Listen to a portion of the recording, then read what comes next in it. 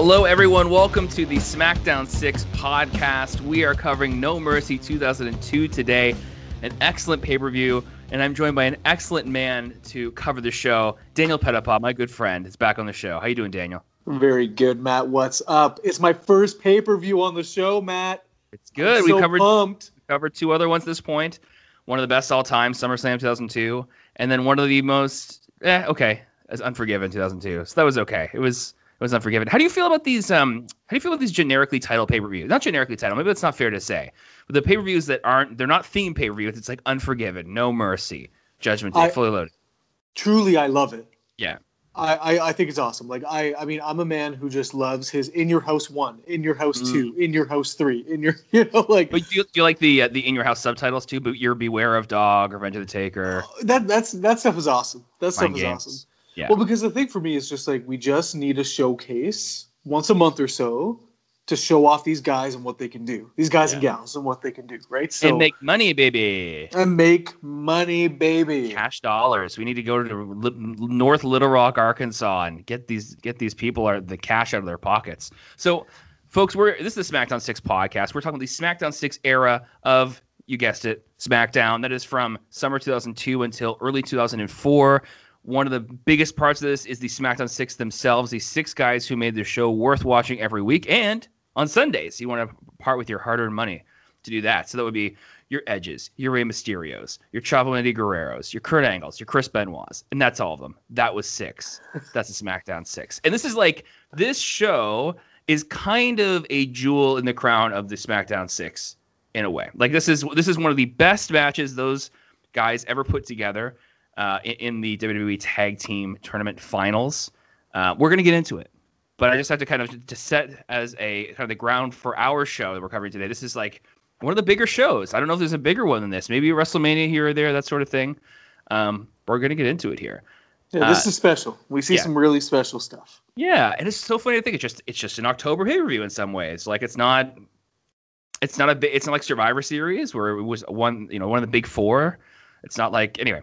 It's interesting. But you can tell SmackDown is working really hard. Oh yeah, to be amazing, right? So and it's interesting, right? What are the conversations that take place that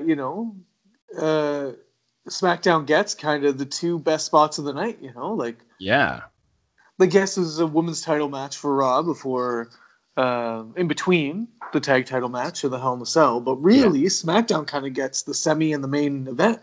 And you know what? That women's title match, that was where it almost always was at the time. It was the cool down match. I feel like they do it a little bit less now. I don't know. Can't say that I know like the ins and outs of how they do the main roster stuff all the time. But like now, like back then, it was like, especially when there's 2 world titles, it'd be like world title match, women's match no one cares about, which was the sad thing, but that was the reality at the time, and they didn't really invest that much into it, right? So that was just the rule. So it was just kind of this dead spot, and so it's kind of this unfortunate place for them to be. Interestingly, the Raw World Title match goes on like an hour into the show, which SmackDown they trade the pleasure the next month with Survivor Series. It's like 20 minutes in, and Brock Lesnar's out there again.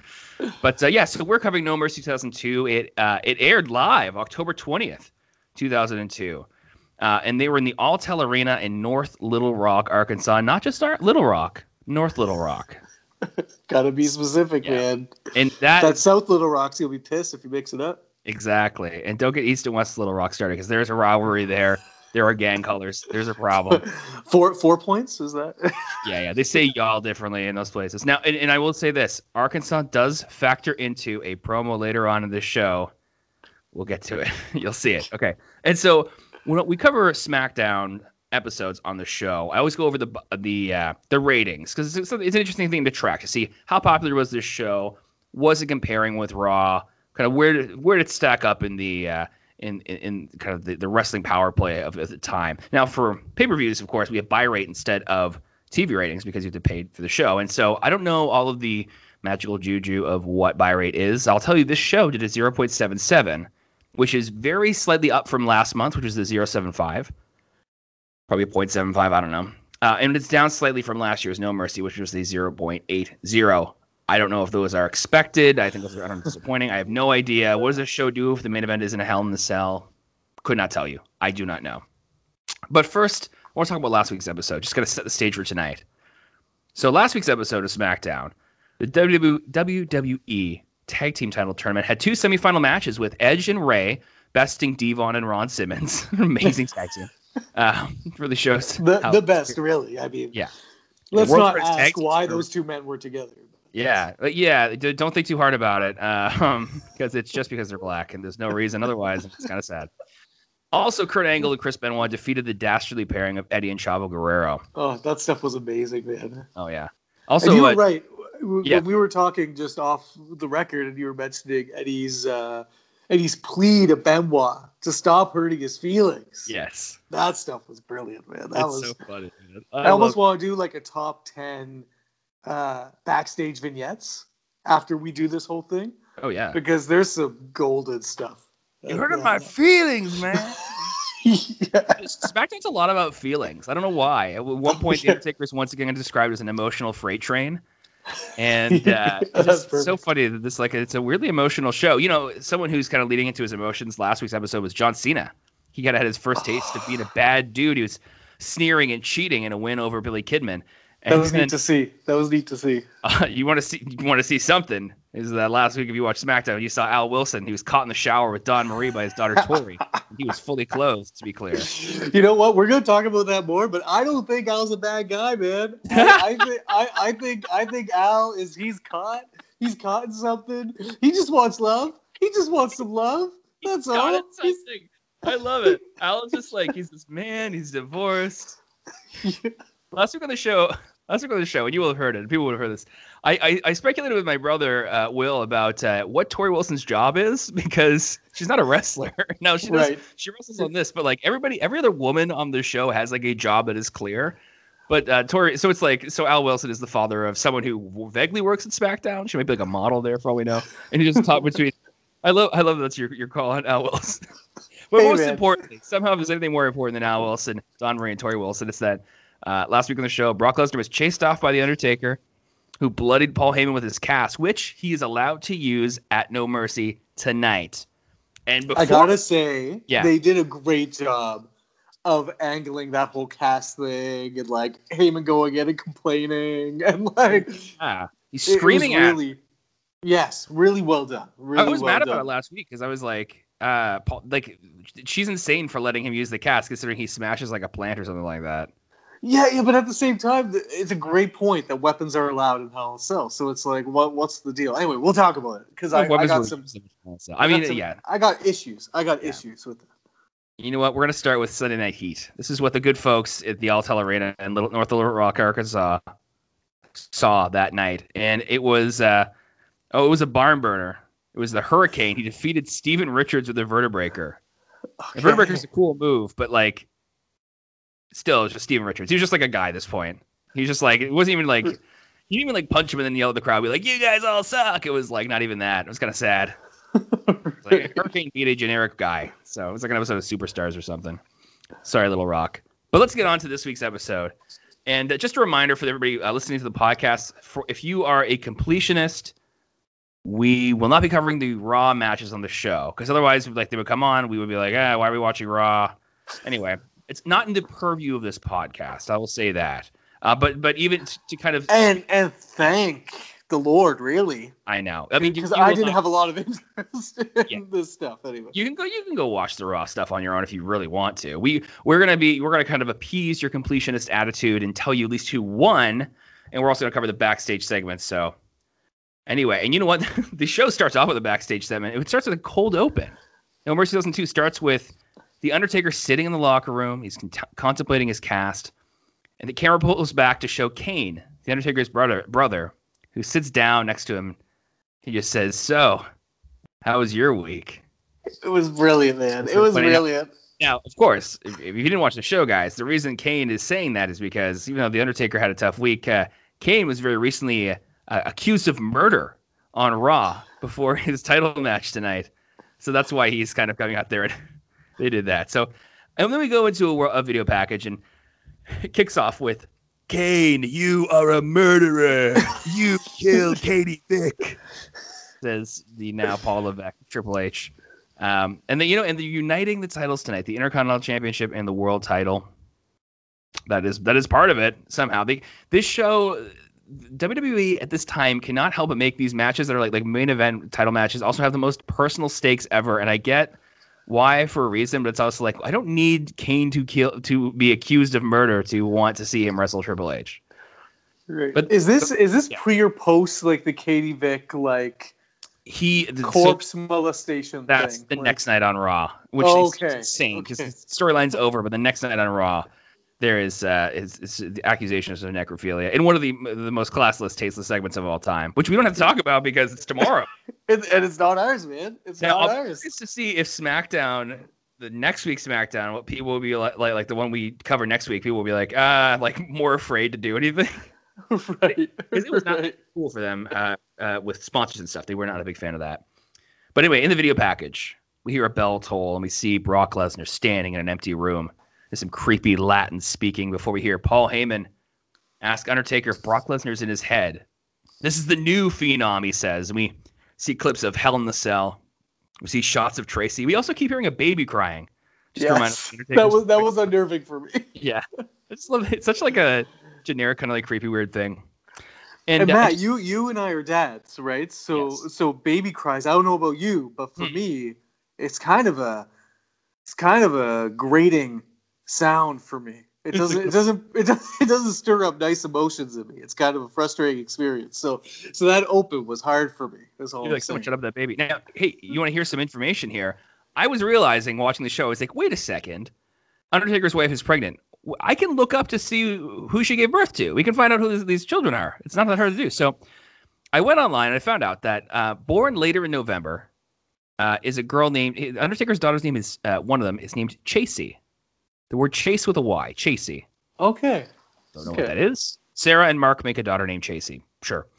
Anyway, so she would be an adult now, just as of this past November. She was born then. And also, this is why The Undertaker disappears for a while after the show. Because from now until Royal Rumble, he's just not around. Okay. We'll see why later tonight. Spoilers, not because he's world champion, sorry. with the title. Just giving it away at the top. Well, I think, on some level, I'm, trying not to spoil things. And then at the end of the video package, we get an "And now, WWE No Mercy," which is set over this graphic of razor wire, which makes the O in No Mercy. Now, of course, they're trying to kind of evoke Hell in a Cell. There's no razor wire in Hell in a Cell. It'd be very dangerous. But there is some by the entranceway. Right. Did you get a good look at the entrance here, Daniel? I did not. I was sorry. I was rushing. So I was skipping intros.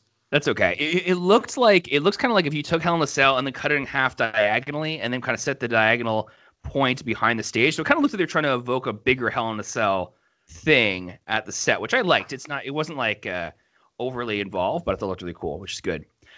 And so Jim Ross, good old JR, welcomes us to the show. He points out the ominous structure that is the Hell in a Cell. Nothing has been described more as ominous than the Hell in a Cell. That's right. I wish I could go back, and there's no way to do this. You could actually if you hired like an intern, but you should never do this. And find out who was the Hell in a Cell called Ominous More, or was Goldust called Bizarre More when you first started? The Bizarre one. The Bizarre one. Oh my gosh! I'm gonna go to sleep tonight. I'll just dream of Vince McMahon calling him the Bizarre one. Oh, that's my hope for you. Makes me want to watch it. 1996 Raw, actually. I'll go back and watch one. It feels very much like I don't want to do that. So, the first match of the night is Chris Jericho and Christian. They are the World Tag Team Champions, and they're going up against Goldust and Booker T, who are a tag team at this time. And the Bizarre one. The Bizarre one. The Book Dust is, I think, what people were called. I don't know. Book Dust is kind of it's like a library, is what that evokes. This is a Raw match, so we're going to skip to the end. But I wanted to point out something first, which is these Raw tag titles, which are currently called the World Tag Team titles. They're not redesigned at this point. There is a Raw redesign they do where they kind of have like a little, I don't even know how to describe those titles. They look more like puzzle pieces, I guess. These are still the classic tag title design, which is funny because in my mind, I was like, oh yeah, the SmackDown tag titles use that same design. And it's like, I thought they were like kind of reusing it after it went away, but it's not the case. Like they both had the same kind of like scripty thing. I don't know how to describe them like that. But anyway, at this point in the show with these two brands, they both had very similar looking tag titles, just different coloring. Weird thing. So this was an interesting one. So I rewatched No Mercy 2002 in full probably a year or so ago at this point. My buddy Brian, former guest of the show. And I remember watching this. And what happens is that at the end of this match, Chris Jericho does like a springboard dropkick thing. He would often do this. He would jump to the second rope and then kick the guy on the outside. And so at the end of this match, Jericho does this, but as he jumps on the second rope, the rope snaps. Okay. And the top rope and the bottom rope are the only one there. There's no middle rope at all. So that's an issue for the finish, because I can tell you pretty emphatically that, Jericho bulldogs Goldust onto a title belt, and then he is supposed to do a lion salt, clearly, because instead he goes to the top turnbuckle and hits a lion salt, a moonsault off the top rope for the win. Oh, wow. Yeah, which is crazy. And you're kind of like, oh, yeah. I wondered if it was any harder to do a lion salt off the top rope than the middle rope. I feel like you have more clearance there, but what if you overturn too much? It's also kind of more impressive to do a moonsault from the top turnbuckle. Yeah, in a way. It looks cooler. I also wonder if this match was ended early because of rope breaking, but it seemed as if everything kind of went along the normal way. It seemed like it didn't have to affect the finish that much. But I've heard of other the famously the Rockers Heart Foundation match. They had a rope break, and they ended up. I think that they kept going. They were kind of. I think they talked to Shawn Michaels since then. He was like, "Yeah, I don't know. They should have. I thought they were going to stop, and they never did. And then they didn't even end up airing that match. Yeah, it was a 203 Falls match. Yeah. And it's I think during the first fall or something. It was early on. It was early on, and the Rockers won the titles. It was the only time they won the titles as a tag team, and they didn't actually win because that match was not aired, as Matt had said. So it was a bummer.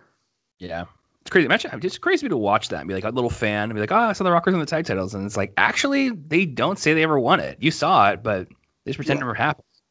Yeah. Oh, wrestling. So speaking of wrestling. Funaki is backstage in the interview area there. He's SmackDown's number one announcer, in case you didn't know. And he has managed to snag Al Wilson, of all people, for an interview. The golden-hearted man, Al Wilson. The man who is a man of integrity, fortitude, justice. So Funaki is essentially trying to challenge the whether or not this man is actually a paragon of virtue here. And so Funaki shows Al some clips. And so we start 3 weeks ago when Dawn showed him her bikini. Al is left speechless when he asked about it. And then Funaki shows 2 weeks ago when Dawn Marie showed him her lingerie part of the lingerie showdown. And Funaki asks, now how did this peak make you feel? And Al goes, well... And then we see when Dawn Marie gave him a key to her hotel room. Still no comment from Al Wilson there. And then we see last Thursday's antics when he's caught in the shower, fully clothed with Dawn Marie. And Funaki asked an important question. I was so glad. This is so good. This is so good. I laughed out loud, belly laughed. Amazing. This is great. This is journalism. This is Funaki earning his stripes. This is worth no mercy right here. Yeah. This is it. Funaki asks, why were you wearing your clothes in the shower? Because he needs to know facts here. And so, Al, this is where you need to remember we're in Arkansas. So he busts out a Bill Clinton impression, essentially. Yes. Even though it's 2002, it's not 1996 or 7 or 8 or 9. This is a dated reference, but where he is makes it more understandable. He says, I did not have sexual relations with that woman. And then Al leaves. Now, here's the thing. Al used a Bill Clinton line to say he didn't sleep with that woman, but Bill Clinton fooled around. So my understanding Al is, I think he's essentially being like, hey, he's actually full of it.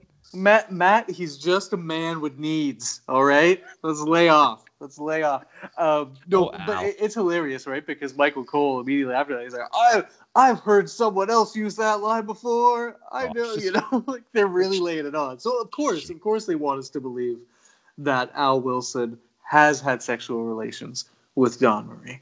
It's pretty ridiculous to assume anything otherwise, considering everything that happened there. It's also weird. It's weird to me that Tori Wilson, who's like this adult woman, is like keeps catching her father in compromising positions and being like, even after she saw the SmackDown where he is given the hotel room key, she asked him and she's like, well, he said he didn't do anything. And it's like, you've met men before though, right? Like, how would you thought anyway? Then we go from Funaki being a crack journalist to we see the ring crew and officials who are fixing the second rope before our next match. And I'm glad that they're not trying to ignore this issue. They're like, it's more fun to be like, oh, we had this crazy thing happened. Yeah, and they're frantically working, just cranking that. I love it, man. I wonder what would happen if it broke again. They would be freaking out. Like, it would be like, there's nothing to do here. Problems. There are huge problems with this next match, of course, which is Dawn Marie versus Tori Wilson, which we are covering because it is a SmackDown match. I use that loosely. I think famous. Hey, Matt, don't be too hard on this. This was pretty. This was it was better than I expected. It was better than I expected, but my expectations were truly rock bottom for this match. I think Dave Meltzer of the Wrestling Observer newsletter gave us a half star out of 5. So just to kind of set expectations here. But Michael Cole, in a surprised voice, says, "This is actually a competitive match." I love it. It's like, what did you think was going to happen? Like, this is your job, and he's like, "That's crazy. This is happening." Michael Cole actually starts when Don Marie comes out. He says, "quote Wow, Don looking awesome tonight." Yes, he's a big fan of Don. It's just really funny. It's like it reminds me of the John Mulaney joke about Ice Tea, Ice Cube, Ice Tea, being like confused about what happens on Law and Order SVU, because it's like sex crimes, and he's like confused about it, and he's like, I'm like Michael Cole, like. Yeah, there's like attractive women who are on the show all the time. That's the whole point of it. That's this match. This whole thing is about how this attractive woman's trying to sleep with the attractive woman's dad. Like the idea that he's like, whoa. So this week, like watching the show made me curious about Michael Cole, and so I looked up his marital status. Okay, it's so he's been married since 1987 to the same woman. That's a long time. That's longer than at least longer than I've been alive. Depending when in 1987. Me too. Longer than we have been alive. Oh. So to the same woman, and they have 2 adopted children together. They were not able to conceive together. We don't know that, but they do have adopted children. Well, yeah, okay. Did he say? My assumption. No, I don't. Okay. All I saw was that they had 2 adopted children. I don't know why else you wouldn't have children of your own. I mean, I guess there's reasons. I don't know. All sorts of reasons. I don't think there's all sorts, but maybe there is. They're going to go like maybe 2 and then shut up. It's probably because they could not conceive. Fair enough. Yeah. But anyway, she's just a normal looking woman. Just, normal, good, nice lady. Do you think she appreciates having Michael Cole be horny every other SmackDown about this? And so that's what I wondered. I wondered how she was feeling at home when she hears her husband say, "Wow, Don looks awesome." I don't know. How does she interpret that? I don't know. That's a good question. Don does not look bad, just to be clear. I mean, she's... Well, so here's the thing. There are 2 models. That's the other thing, too. Last time I was on the show, I was pretty hard on Don Marie. But she's getting better looking each week. She's going up. She's like a fine wine. That's what you're saying. So funny. Okay, so here's something about the storyline here. I get that Al Wilson is a horn dog, or at least a man who is getting hit on by Don Marie. Okay, I'm sorry. I shouldn't just... I know. I got to tread lightly here. But it's pretty clear Don Marie is doing this to get under Tori's skin. Yes. But here's the thing. Here's why Al is caught. Al is caught because Don Marie is doing this only to get to Tori.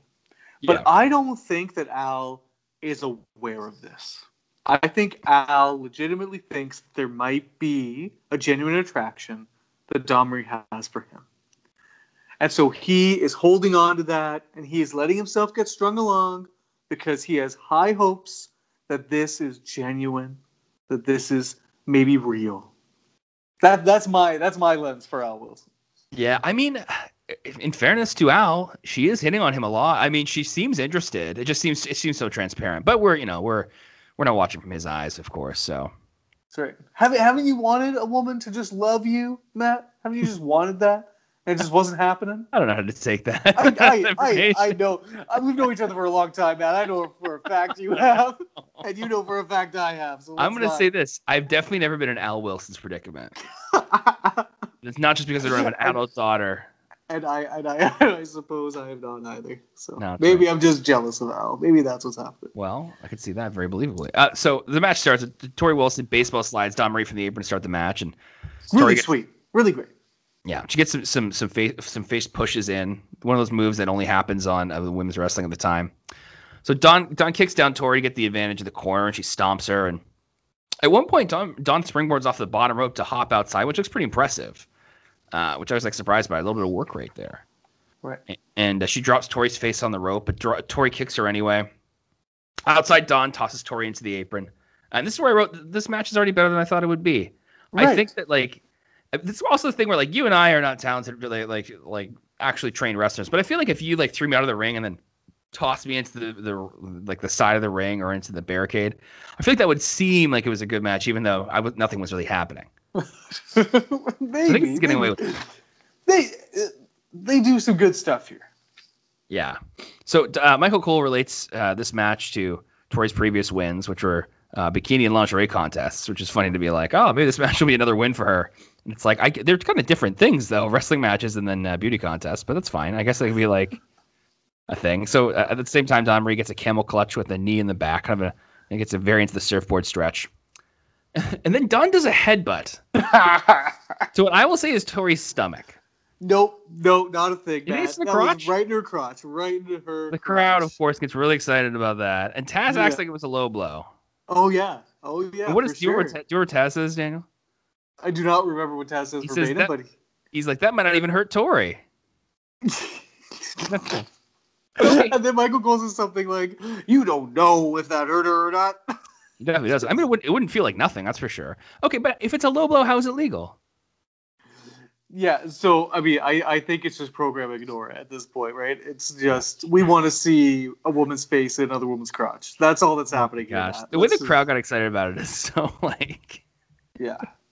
Anyway, so Tori does a Thez Press style takedown on Dawn Marie, and then we get this... the spot I will call the referee tries to pull him apart, but just gets rolled over, and the crowd likes his spot. So yeah, so he's like, the girls are fighting. The referee kind of like gets involved on the mat. This was weird. And then they roll over him, which I've seen before. And I usually don't like it because it's dumb. But the referee, Mike Sparks. Oh yeah, man. After it Mikey Sparks. He pops up. He does a little he pumps both his fists in the air and like a yay me kind of thing. Yeah, like I was getting up into Dawn Marie from behind. Yay! Okay. What is that? Well, that's because he hung on long. Like after they rolled over him, he was like holding on to Dawn Marie. And here's another thing I find kind of odd though, like too, because like that spot you don't see that in men's wrestling, right? I mean, kind of needless to say, but like. Men's wrestling, the referees don't ever like get up in physically. Like, I mean, Earl Hebner could, sometimes like, be a little bit like I'll get in there. In the turnbuckle, they do, but like on the mat, no. No, they don't do that. Not like here. I mean, also, Charles Robinson might want to with Ric Flair. Right. You just get close. Is that what you mean? Yeah, he just wants to get a little bit of that Space Mountain. Oh boy, woo indeed. So after Mike Sparks does his little yay me thing, Dawn Marie kind of chastises him afterwards. Yes, pervert, but she at least tries to. Yeah, amazing. And here's at this point, I looked it up, and Mike Sparks is actually the son-in-law of Dave Hebner, Earl Hebner's identical twin. So there's a Hebner family connection here. Oh, surprising, yeah. So Mike Sparks is related by marriage.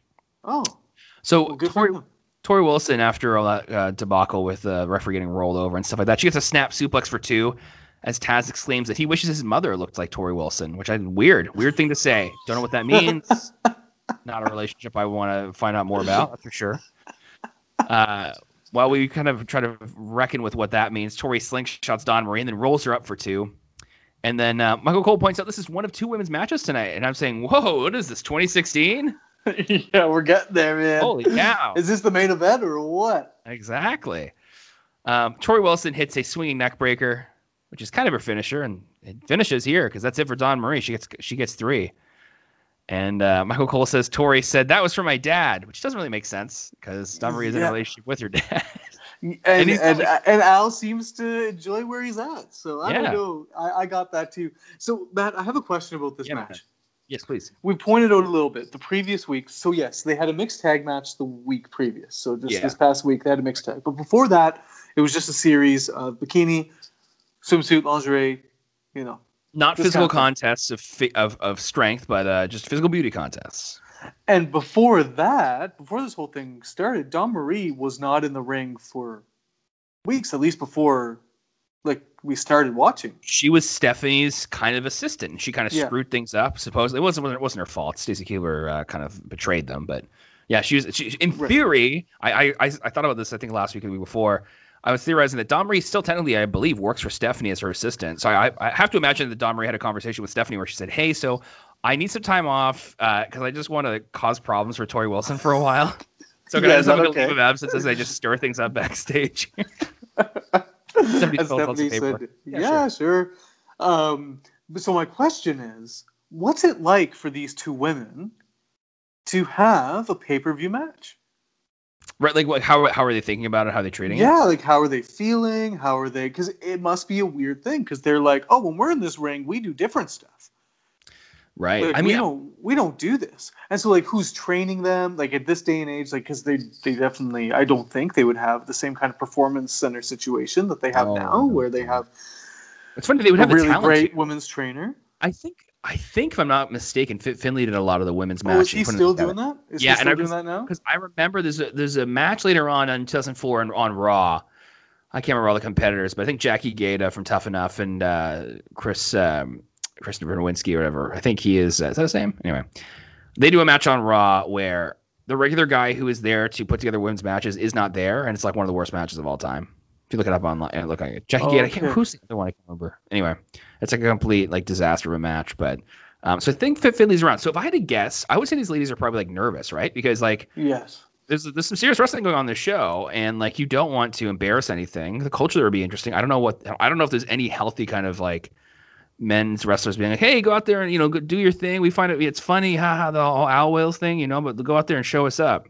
I don't know. So I imagine they're just anxious. Like I bet there's a lot to do. Yeah. It would be the same as like doing promos and stuff like that. Because on some level, these girls are just actors, not like good actors, but like they're just like that would be their main thing. Is like going physical performance, and this is a bit more. It's a lot more involved, obviously. So I think there's nerves. They're my guess. Yeah, I get that. One way to deal with nerves, of course, is to partake in illegal substances. Well, at least at the time in 2002 in this part of Arkansas. And who knows that better than Rob Van Dam, who's backstage with Coachman. And he's asking RVD about Ric Flair, Coachman is, and his opponent for the night. RVD goes, this is a terrible promo. RVD goes over Ric Flair's classic lines, and he does an impression of Flair. And he talks about how he does all these things. He's yinging, yanging. He does these woos. He goes, woo. It's like really rough woos. And RVD leaves. And then Coachman spots Brock Lesnar, Paul Heyman, and Tracy. And I don't know why Tracy's still here. She got kicked out of SmackDown last week. I don't know why she'd be allowed to be on the show. It's pretty bold of her to assume she could even be there. Maybe the champion's just like, I'm a champion. She can be around. And Coach says even though he's a Raw guy, he's got to go try to talk to him, which I like. He's like, there's a journalism bug going on backstage here. Funaki's asking the tough questions of Al. Coach is like chasing guys down. Doesn't care if he's on the beat. He's going to find out. So Brock and Paul leave, and then Coach asks Tracy about her, quote, accusations. And she says she's here to watch The Undertaker get what he deserves inside Hell in a Cell. And I just got to say, Tracy continues to be surprisingly good. This is like a decent promo. She's like one of the probably top like people on the rosters in terms of it. She's just like a actor/model. Does a good job. Does she stick around for a while, or is this her thing? This is it. This is, I believe, the final call of one Tracy Dolly. Okay. JR takes over and calls Tracy a Jezebel, and I got an issue complaint at this point, of course, because I think Tracy seems 100% credible to me at this point. And if I'm supposed to believe that she's not actually like telling the truth about this Undertaker thing, this isn't working for me. Now we find out later on, different revelations about what happened and everything like that. Jerry Lawler, of course, just offers JR. She is hot. Thanks, Lawler. That's awesome, man. I love it. You're really contributing here. And they're on the air because they're going to do the commentary for Ric Flair versus Rob Van Dam. And so Flair interviewed last month at Unforgiven in Rob Van Dam's match, which is why RVD has this beef with the Nature Boy. But it is a Raw match. And they were best buds last month. They were like hanging out and standing up for each other. Yeah, that's right. They were. And then I think it's always sad when a guy has like a title match he gets screwed out of, and then his next month's match is against the guy who screwed him out of it. It's like, oh, you should still be trying at the other thing, I would think. Right. Yeah. So it's a Raw match. We're gonna skip to the end here. So Rob Van Dam hits a roundhouse kick and then hits a 5-star frog splash and pins Flair. Looks really good. Flair's shoulder's kind of like off the apron, one of those awkward things where you grab a guy's leg to really flip him over, but all you do is make his shoulder come off the mat. It's like, oh, that's too bad. One thing I'll just add here, it always has bugged me that Rob Van Dam's boots say Van Dam on them, like it's all one word, like there's no space. Okay. If you go back and look, it's like VAND, like Van Dam almost, but it's not one word. It's two words, and his boots don't reflect that, and that makes me mad. Have more respect for yourself. I have a footwear gripe later on, so maybe we can trade. Footwear gripe later on. At least hints at things. Like there's a time later on where I have an issue with the match. we see Big Show. I just want you to know. Our friend Big Show is telling Stephanie backstage, "Sis, it's not right." It's not right. He says it's not right. Presumably complaining about catering being out of Eclairs or something. That's my assumption with Big Show. And okay, for some reason, Stephanie is dressed almost identically to Eric Bischoff here. She's wearing a black leather jacket and a black shirt. I thought she looked great. I was just like, good look, Steph. I just liked it. I thought she was like, because she was in the same building as her husband, she was just trying to pull off like biker Triple H. No, that she was wearing like a jean jacket over a leather jacket. Right. Sorry. Well, one jacket too few. Stephanie's fashion icon Eric Bischoff interrupts here angrily because he's mad that she's talking to a Raw talent. Stephanie leaves saying, "Hey, this is a Raw issue, so I'm gonna get out of here." And so Big Show is there with Eric Bischoff now, and he complains about not being on a pay-per-view since July. And he says he hasn't main evented one in ages. And so I went to look, and the last time he main evented a pay-per-view was, as far as I can tell, WrestleMania 2000, which was 2.5 years earlier. He was in the main event there. Okay. Now, if you count the Royal Rumble, he was in this year's Royal Rumble. But is everybody in the Royal Rumble a main eventer of Royal Rumble? I don't know about that. No. Seems like it's not. I think you only main event the Royal Rumble if you're in the Final Four.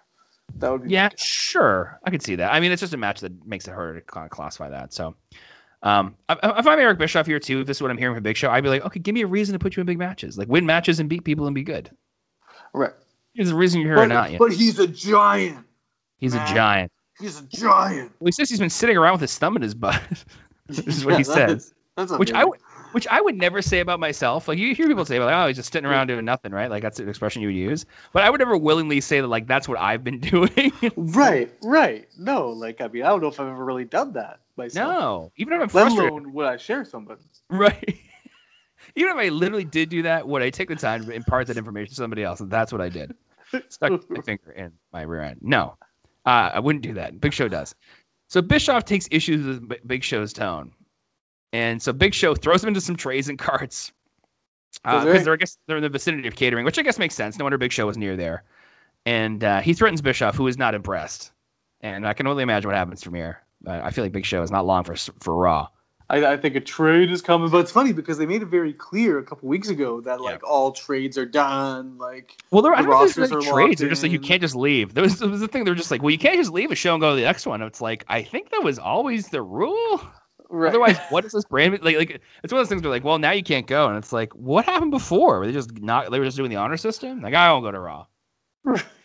Well, because it's funny because in the first few weeks of this podcast, there was quite a few like drafts and changes that just went unnoticed, and all of a sudden I'm like, oh, where's Randy Orton? Where's Batista? Where's like Well, I mean, those are other things too. That those kind of smaller guys who kind of make their way over there too. But there's those like. Also, the Un-Americans go. There's like that whole, Stephanie and Eric are trying to steal people from each other. Yeah. But yeah, there's also those other ones who kind of said the whole thing with evolution and things like that. So then we get a video package for Triple H and Kane, which is mostly revolving on the Intercontinental title and its history as it's getting unified with the World Heavyweight Championship tonight, which I think is kind of depressing because it's just like it's kind of a sad little bowing out for a title. And it does come back, thankfully. It doesn't last very long. Yeah, I didn't realize this was a unification. Yeah. I thought this was just title versus title and winner take all kind of thing. But. So this time on Raw, I think they united the hardcore title with the European title, and they united the European title with the Intercontinental title, and then the Intercontinental title with the World title. So they did all that. It might have been hardcore with our Intercontinental. I'm not really sure, but that's a real choice to just go through and be like, we're just getting rid of all these belts. Yeah. All right.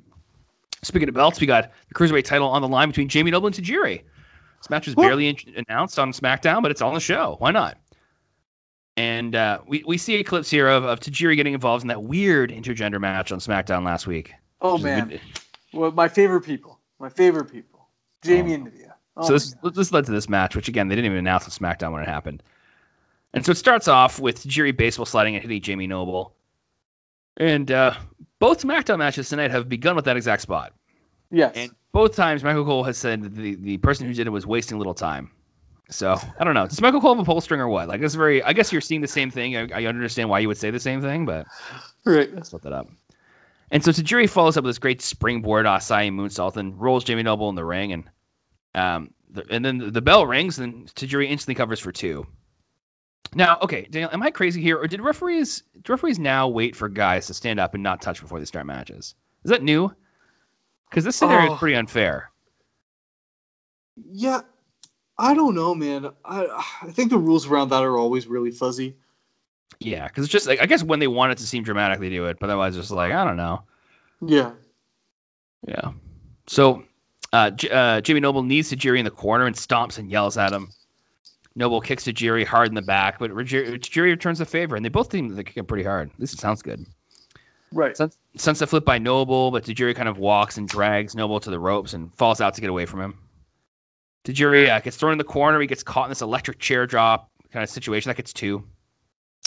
And Michael Cole highlights that Jamie Noble and Nydia are living in a higher quality of life now because they have more money as champions, which I like when they talk about that. Right. Especially kind of talking about Jamie Noble's humble beginnings and humble current living too. So Tajiri goes for a crucifix pin, but Noble counters by just falling on him. And then Tajiri still kind of manages to flip him for a pin later. So I don't know if that was countered technically or not. Right. Tajiri willingly gets behind him and he gets hit and he's like, well, I'll still do it anyway. All right. Jamie Noble's main thing in this match is he knocks Tajiri down and then he yells, "Get up, boy. Get up, boy." Right. Yeah. For everything. For all I know, Jerry might be older than Jamie Noble too. I'm not going to do the research, but I think I still think like Jamie Noble is something special. Like despite his character being ridiculous, there's just like he just has you know how they talk about the it factor. Yeah. We see a little promo later on, or what we did last week, I forget, but Matt Hardy talking about his it factor. Yeah. I don't think Matt Hardy has it, but I think that Jamie Noble does. He does have it. And I just a little quick research there as well. Jamie Noble is 7 years younger than Tajiri. So he's hitting him and saying, "Get up, boy," even though he's like 26 and Tajiri is like 32 at this point. Right. So very funny thing there. Jamie Noble does a surfboard stretch, but Tajiri gets out in the corner and Jamie Noble hits him with more knees. Then Tajiri goes for the moonsault, but Noble dodges, and Tajiri lands on his feet. So he kind of, saw that coming. I never know what to make of the guy who does a moonsault but lands on his feet spot. Well, because you can like change your trajectory in midair. Of course. So it's like he just decided to stand up instead of land on his stomach. That's that, I guess. Tajiri goes for this running tornado DT, and he gets it, but he can't really cover. And so both men are down, and referee Brian Hebner counts to 7. And they get up, and Tajiri hits a handspring elbow off the ropes. And then there's a big kick, and he gets 2 for Tajiri. And then Tajiri just gets a kind of a round-the-back torture rack thing he does. And then he does a bridging German suplex for 2. And then Taz points out Jamie Noble's pronunciation of Tajiri, which is, Daniel, can you hit me with it? Tajiri. Tajiri. So really, he turns T-A into Ty. And Taz thinks that's funny. And I think it's funny. I mean, it's funny. Right. Yeah, it's not great. So Tajiri gets a tarantula in the corner, which is that illegal submission where he kind of wraps around the ropes there. There's a buzzsaw kick, which is dodged, and then Jamie Noble goes for his tiger bomb that turns into a slingshot, and he gets kicked in the face. And then there's a cover, but Nydia interrupts the referee and starts kissing him, which is one way you can interrupt him, I guess. It's so funny if she kissed him and then he just called for the bell. He's like, disqualified. He distracted me. Well, yeah, I mean, he should, though, right? Yeah. Like that's like the idea of a guy getting kissed and then be like, that's it, end of match. You kiss me.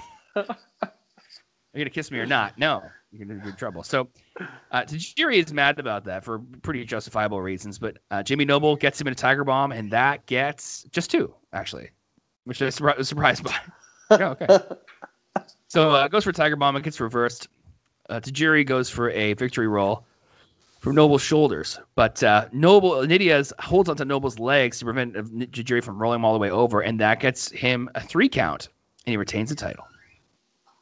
And then after the match, Tajiri stalks Nydia, and then plants what I will describe as a non-consensual kiss on her. Right. And then she likes it. Yes. Which is a very troubling thing now. I don't think it matters to Nydia. You got a tongue, she'll suck it. That's what Tess. That's what Tess said. That's a very interesting view of what Nydia is doing when she's making out with guys, I guess, apparently. Oh, boy. So Jamie Noble yells at Tajiri and then shows him how it's done by kissing Nydia. Jamie Noble is constantly doing the funniest possible things here in these choices that he's making. Yes. Jamie Noble is just like, he's getting mad at people for doing things, and he got mad for like, hey, don't hit Nydia. I do that. It's kind of that's especially dark thing. But just the idea, like, don't kiss her, I'll kiss her. Yeah, okay? yeah. Like this dynamic, like, these characters, just bring my heart so much joy. Like I just I'm writing here and I'm like, what is this stuff? Like, what is happening? It is just so ludicrous, so fun, and it is hilarious. Like this is like, you talk about sports entertainment, and this is it. Like, this is the pinnacle of sports entertainment, and I love it. I can't get enough of it. That's great. So Jamie Noble gets down on his knees to kiss Nydia, and then Tajiri just kicks him in the back of the head while he's kissing Nydia. Boom. Both of them down. Boom. It's kind of funny. And Tajiri leaves, and his attitude is kind of like, well, at least I kicked him, which I appreciate. He's like, sure, go, Godspeed, Tajiri. You do you, I guess. Maybe don't keep the non-consensual kissing far away from other ladies on the roster if you could. And then we see another paragon of virtue, Chris Benoit, backstage. He's wandering around screaming. Just to be clear, I'm joking about that, folks. I feel like so Chris Benoit, who's a problematic figure in wrestling in SmackDown 6. He's backstage. He's wandering around. He's screaming for Eddie Guerrero. He's trying to get him. And Eddie Guerrero comes out of the locker room nearby. He's got a black eye for some reason, which is kind of fun. That's a little wrestling quality. Yeah, and, just wondering what happened between shows. Yeah, I assume it was like Hulk Hogan at WrestleMania 90, the jet ski accident. That's the only thing I imagine. Classic, that's what it is. Complex carbs kicks in like rocket fuel. There you go.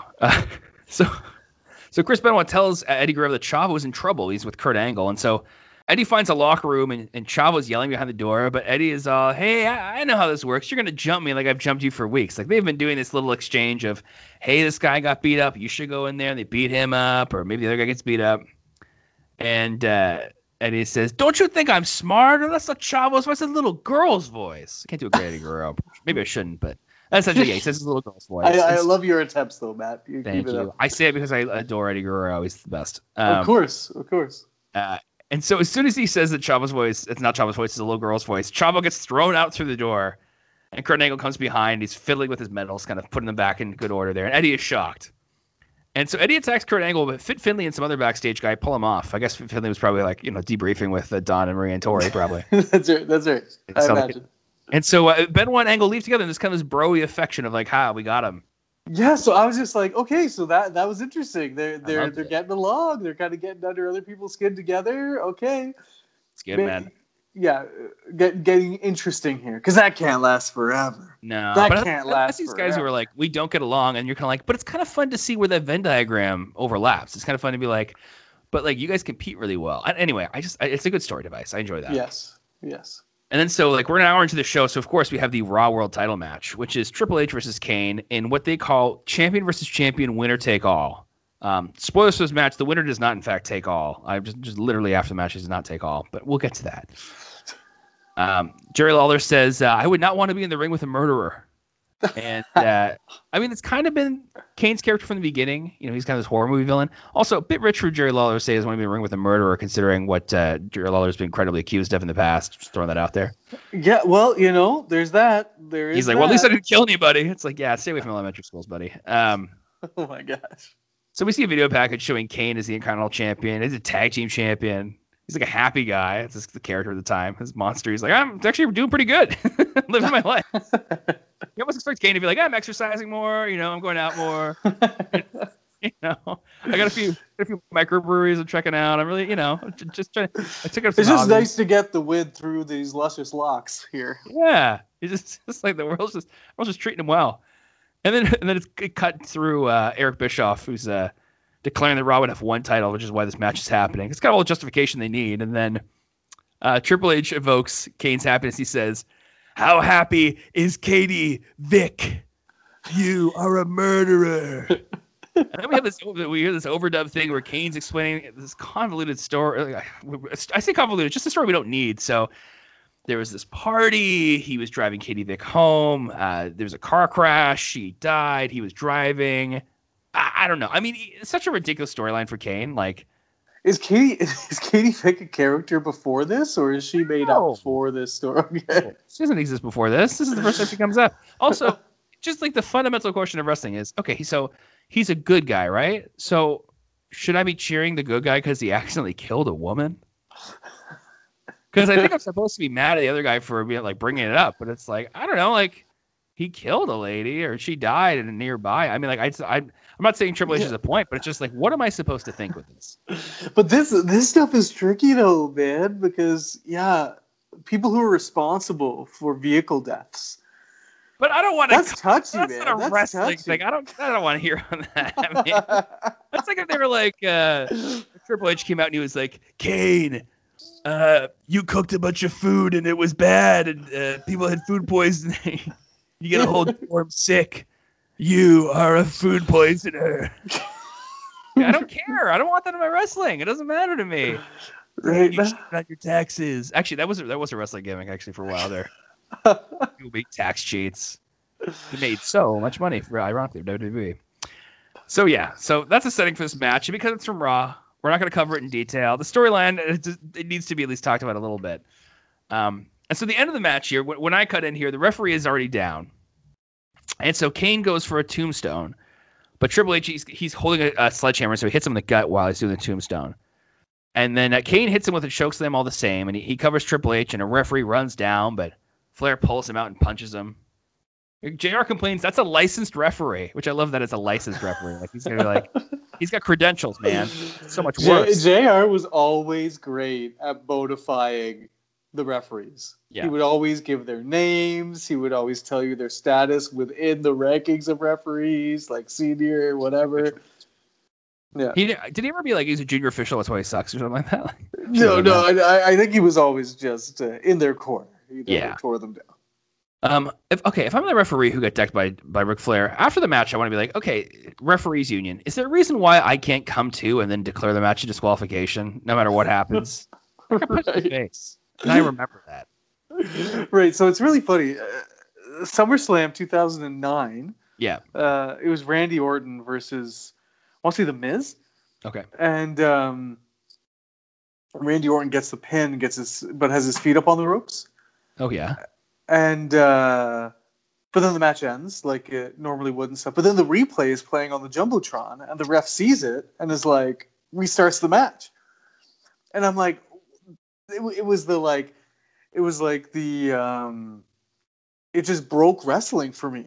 Yeah. Because I was like, but you can't do that. If because you restart every other match relies on refs being blind. Yeah. Like you can't do that. It would be like if there was one match where a wrestler was just like, I'm not going to help you do moves to me. Nothing can be done about this anymore. I mean, I forget the context, but I remember somebody talking about old letters people would send to wrestling magazines back maybe when people thought wrestling was more real than it was. And there was like an old guy who wrote to like an NWA public, like about NWA wrestling back in the 80s. And he was like, why doesn't the commissioner start fining guys for coming out interfering in other people's matches? And I was like, that's a good point. Yeah. Like every time a wrestler interrupts in a match, like the general manager should come out and be like, "You are fired. You can't do this." If Rob Gronkowski just starts going to like New Orleans Saints games and punching people, and you're like, you can't do this. It doesn't matter if you're European champion, Rob Gronkowski, you're not allowed. So. Anyway, that's such a funny thing. The idea of like seeing the replay and the referee being like, "Huh?" They do that. Yeah. They do that all the time. Like anytime they restart a match, it's like you never restart matches, but then you do sometimes when you want to. It's just whatever is best for the future storyline. I get it, but at the same time, you want some consistency because we're believing. As wrestling fans, we're asked to believe some crazy stuff. Don't make it hard on me. Don't make me feel stupid. That's what that is. Make it a little easier for me to compartmentalize this stuff. Don't feel more embarrassed than I already am about this. Me having a podcast about it. Anyway, Ric Flair gets chokeslammed. I guess we're kind of getting retribution for knocking that referee out. And Triple H takes the opportunity. He drives Kane in the corner. He hits a pedigree, and then one very slow count later, Kane loses. Doesn't get hit with a chair and then pedigree. He doesn't get pedigreed onto anything. He just hits a pedigree and then slow count, done. Because the pedigree kills people. Right. Triple H would do a much worse version of that later on next year, WrestleMania. But we'll talk about that, obviously, in the same kind of context of just going through a Raw match very quickly. Something I've always hated, and this is such a specific thing, when Kane takes a pedigree, he always lands with one knee on the ground, which looks really weird. I don't know why he doesn't land on his face or like get both knees down or something. Like he just. Oh yeah, interesting. It's a knee. It's like I've seen Kane get pedigreed so many times. Like it's a weird thing. I can't pick up on that. So Triple H wins, and even though it's literally billed here as winner take all, Triple H leaves with just the world title belt. He does not take the Intercontinental title. It's gone. It's missing. We don't know what happened to it. Huh. I don't get it. I know that Triple H, I think, behind the scenes, originally they didn't want to have a world title on Raw as well. They wanted the Intercontinental title to kind of like become the world title in a way. Like that was the most important title on the show. But Triple H, as the guy with Sway, was like, we're not doing that. Bring me the WCW title. Because I love it. So Then we go backstage, and we see Stephanie McMahon, who's looking disapprovingly at the TV, seeing her ex-husband cheating to win. And she's sitting in front of a laptop with like a bunch of stickers on, like a high school kid would have. Yeah, amazing. It's great. It's like a skater kids. I tried to see what the stickers were. I had a hard time. I can only hope that it was like, I don't know, some like it's school like she went to. It's like definitely like she's still, because how old is she here? Like she's like 25, 26. Yeah. Okay. She's still quite young. So it's like her college. It's her college laptop, like for sure. Yeah, I think it's actually her actual laptop because I don't know why you would like if you use your prop one, why you use one with stickers on it. I love the idea of like you're like this guy, you're like Kurt Angle, you get paid like hundreds of thousands of dollars every year, and you go to talk to Stephanie, she has like a laptop with stickers on it. You're like, are you who I take orders from? You're like anyway. You're like you this car climbed Mount Washington. Anyway, that's a bumper sticker joke for people, Mount Washington people. Anyway, so Stephanie's back there. She's at the TV. She's not very impressed with it. And in walks Stacy, not Stacy, but Tracy. Tracy for some reason. And so Stephanie sighs, and she sort of seems to believe Tracy's story about the Undertaker. And she refers the anger she felt at Triple H because she was talking about like, you know, like, hey, I get why you did it. I'm mad about Triple H. Maybe I shouldn't have kicked you out. I don't feel that bad. And Stephanie says, you know, Tracy, you must care about Undertaker, be this mad about it. And Tracy says, no. And she says, I don't know why she's doing this. She just offers that she was going to let this go, and then she got a call from Paul Heyman. I was like, okay. And so Stephanie walks us through this whole idea. This was a lie, essentially. Yes. And Tracy goes like, you know, she says, was this a lie? Like, did you put up to this? And Tracy says, okay, confidentially between you and I, yes. And it's in like, front of these cameras. Well, that's why this is my low light of the show. You can't do invisible camera on wrestling, and they've played with it on SmackDown before, where Eddie Guerrero insinuates that Chris Benoit can't have watched SmackDown, even though I can't imagine there's a show that people on the show would want to see more than the show they just did. Right. And so we're supposed to believe that Tracy just doesn't notice that there are conservatively like 3 guys in the room with her, videotaping this whole thing. Anyway, it's unacceptable. I don't like this as a thing. If you want Tracy to admit something, either have her, be threatened about it, or have her reveal it, in a way that is, I don't know, like she gets tricked or something, or like it's a hidden camera. Anyway, invisible camera is unacceptable. And then Tracy adds that she would like Undertaker back now too. So now there's an angle where she's also kind of like a little bit of a stalker about it, right? And then suddenly Undertaker is behind her, and I guess he was here the whole time. Maybe Stephanie was like, he was behind the door. Yes, he calls her a liar. He doesn't call her that. He calls her something worse than that. Yeah. Wait, which would it be? That's right. That's like all he says. And Stephanie says Tracy has told her last lie here, and she kicks Tracy out. And Michael Cole and Taz say it's like kind of like a soap opera. It's kind of on the nose to use soap opera. Oh yeah, because it's like, yeah, that's why we watch it. Like, yeah, that's it. What comparison made, guys? Can you not just like point it out like as clear as day? You're like, hey, just to point out we're doing a soap opera too. So Matt, I have to share your low light. And earlier you said that like Tracy's doing good promos and stuff. I have to disagree, man. I think she's stiff, and I think this is bad. This one is so different though. She's like because she's not ranting and she's not doing like she's like doing these like it's more back and forth. It's more like a little scene, and it's just like and she's forgetting what she's supposed to say, and then she's catching it and picking it up. And I would say, as somebody who in addition like in wrestling, I like a lot of movies too. I'm gonna lay this at the feet of the director, whoever put that together. Because sometimes you watch a movie and you're like, man, that performance was bad, but you're like, well, what would a good performance be with that role? Like it's so poorly written, it's so dumb. The character, like, how can you play a character that does X, Y, Z and make you still like them? So Tracy has put an unwinnable situation here. I think she's done well at this point. I think she did well earlier in the night. But well, it's a struggle for me, right? Because this whole "I want him back" thing. Just the logic is just so loose. That was such a bad little part. I mean, like, how does that even work? They're trying to do too much. Because all it would take is just her to go like, honestly, I was with Taker a few years ago, and I mean, that's for the money, man. Like, Paul Heyman and Brock Lesnar, they've got cash. I like money. Yeah, that would make more sense, for sure. I wouldn't mind people seeing me on television. Like, that all makes more sense. Because it's evident to me that this is all Paul Heyman and Brock Lesnar, right? Like, oh yeah. Even though Brock Undertaker did a terrible job making it seem like he didn't sleep with her recently. Right. He's like, I don't know who this is, and he's like, actually, I did know her, and we had a relationship before. It's like, okay, most suspicious thing of all time. Right. So Daniel, we get what I'm going to coin right now is perfect whiplash, which is when the highlight or low light kind of go back to back. And this might be my highlight. The main event might be my highlight too, which is weird for me to say, but I think I have a personal affection for that second match here. But you know what? We're going to cover the WWE Tag Team Title Tournament Final. Edge and Rey Mysterio against Kurt Angle and Chris Benoit. This is probably one of the best matches we're ever going to cover on the show. If you haven't seen it before, you simply must watch it. You simply must. It's very important. And we start with a video package showing us how the two teams got here, and complete with all the tomfoolery of the Los Guerreros and Kurt Angle and Chris Benoit's anger with each other as the teammates. And we see a graphic of the tournament bracket, and it's a funny thing. So I want to do a run through round by round on this here. So great. First round, Eddie and Chavo beat Rikishi and Mark Henry, a.k.a. Team Fat Guy. And then Kurt Angle and Chris Benoit, they beat John Cena and Billy Kidman. And I'm going to call them Team Young Upstarts, because that's what they were. And that led to them fighting on SmackDown last week.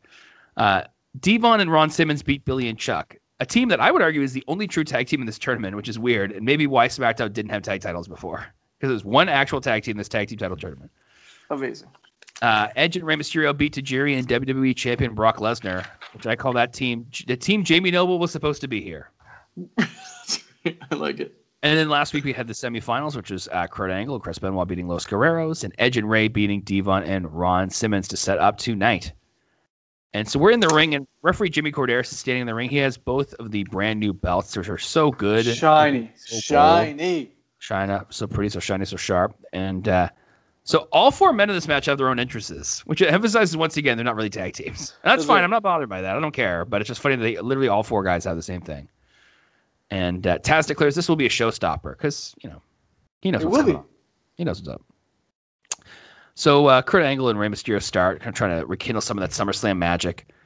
Kurt messes with Rey to start, doing that kind of like jump on you, tussle the back of your hair thing, and they do some wrestling, and he tosses Rey around, and he throws Rey in the corner and tells him to tag an Edge. And Rey goes, "No, I'm gonna take you on." And so they have this little exchange where Rey Mysterio steps on Angle's foot, and then he knocks him down. And he sets this quick little head scissors out of the corner, and he slaps Angle around in the head. And Angle's livid, kind of revenge for that little wrestling spot before. And then Rey says, "Okay, now I'll tag an Edge. That's fine." Yeah. And so Edge does some mat wrestling, and even though he does okay, Taz is like, "That's a stupid tactic. Why are you trying to wrestle Kurt Angle?" Right. Well, point. Yeah, I like that because it's like Taz is not making he's not making it seem like Edge is stupid. He's saying what you're doing now is currently stupid. Yes. But I like it damages Edge long term. But I just like this idea of just like Taz just like, I don't care. Kurt Angle could be the meanest, worst guy on this roster. I'm still going to tell if you are trying to out wrestle him, you are stupid. Just fair. Well, narratively, Edge makes some interesting decisions in this match near the beginning here. Right. That don't make a whole lot of sense. Like, I want you to highlight the next time he does something like that because I'm curious what exactly you think about that. So after taking some shots from Edge, Angle tags in Chris Benoit, and they go to the mat, and Benoit gets a headlock on Edge, and Michael Cole says that Hell in a Cell later is going to be a treat, and Taz calling the Hell in a Cell treat seems totally insane to Taz, which is fair. And that's like considering what we see later on, it's like, oh, what a treat seeing these men bleed to death in the ring. Right. So Edge gets up from a headlock, and Benoit hits a shoulder block anyway, and Edge he hits a knee, takes Benoit out. He gets a gutbuster, and Edge covers for 2. He gets a backbreaker, also covers for 2. And then, maybe this is what you're referring to, Daniel. Edge puts Benoit in the corner and chops him.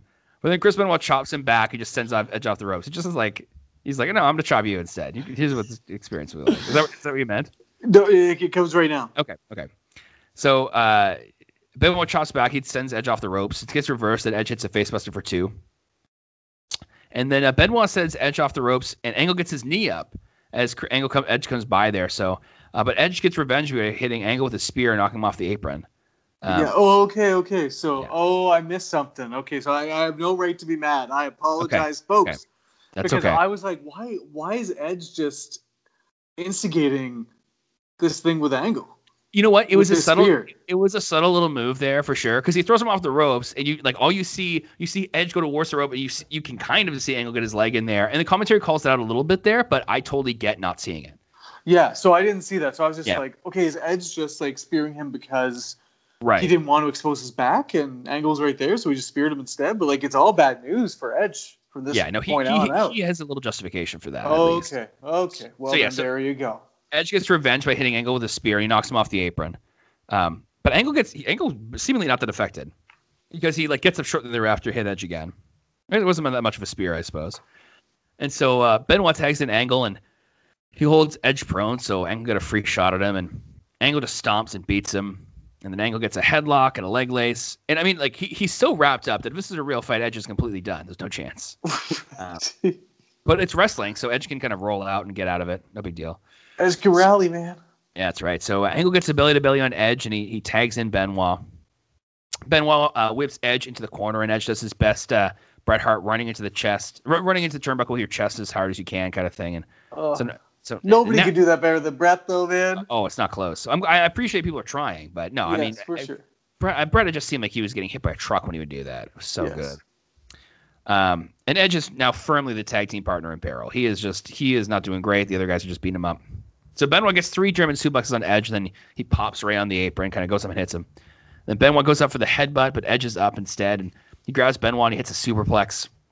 And both guys crawl towards their partners. Edge gets to Mysterio first. And so Mysterio runs over, he pops Kurt Angle on the apron, and then he gets Benoit a head scissors.